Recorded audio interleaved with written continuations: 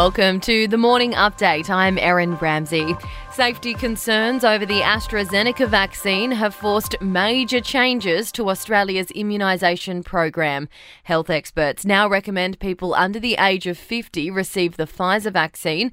Prime Minister Scott Morrison says it follows research from Europe into possible links between the AstraZeneca vaccine and blood clots. This is not a directive. This is not an instruction. This is advice that is being provided to Australians and the broader medical community who are responsible for administering these vaccines. There'll now be changes to the vaccination program and timelines. Chief Medical Officer Professor Paul Kelly says there will be an exception. People that have had their first dose of the COVID-19 AstraZeneca without any serious adverse events can safely be given their second dose. This includes adults under the age of 50. The vaccine rollout will be discussed at today's National Cabinet meeting.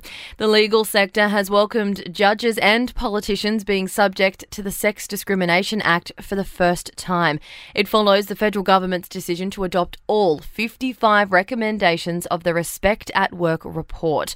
Dr. Jacoba Brash from the Law Council says the next steps will be critical. We'll be looking very carefully at what is proposed for, say, judicial officers, where there has to be judicial independence maintained. New South Wales Police have taken a statement from a former boyfriend of the woman who accused Federal Minister Christian Porter of rape. James Hook, who's known the accuser and Mr Porter for decades, met detectives twice last month.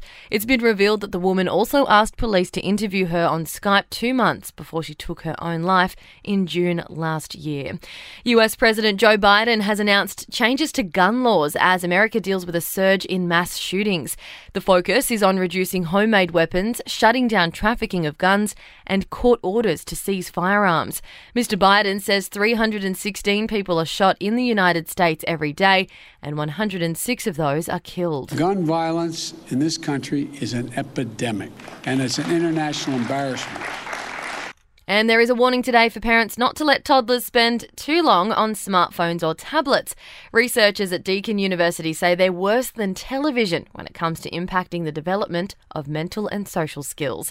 To sport, South Sydney has moved to second on the NRL ladder after beating Brisbane 35-6 at Stadium Australia. Adam Reynolds scored a try and kicked a 2-point field goal. Tonight, the Warriors play Manly in Gosford, Penrith at home to Canberra.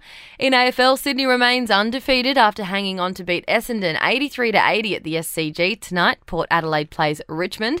And there's one match in the A-League tonight. Macarthur FC up against Brisbane Roar. In entertainment news, disgraced cyclist Lance Armstrong's son has been arrested in Texas on a sexual assault charge.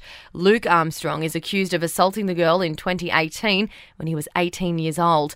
Camila Mendes has opened up about her struggles with filming Riverdale during the pandemic. The actress said she had panic attacks and a breakdown, finding it hard to be on set away from her loved ones. And rare footage of the Queen has been made available for a new doco marking her 95th birthday. Much of it was captured during royal tours of Australia, New Zealand and Canada. That's the latest from the Nova podcast team. We'll see you this afternoon for another episode of The Update.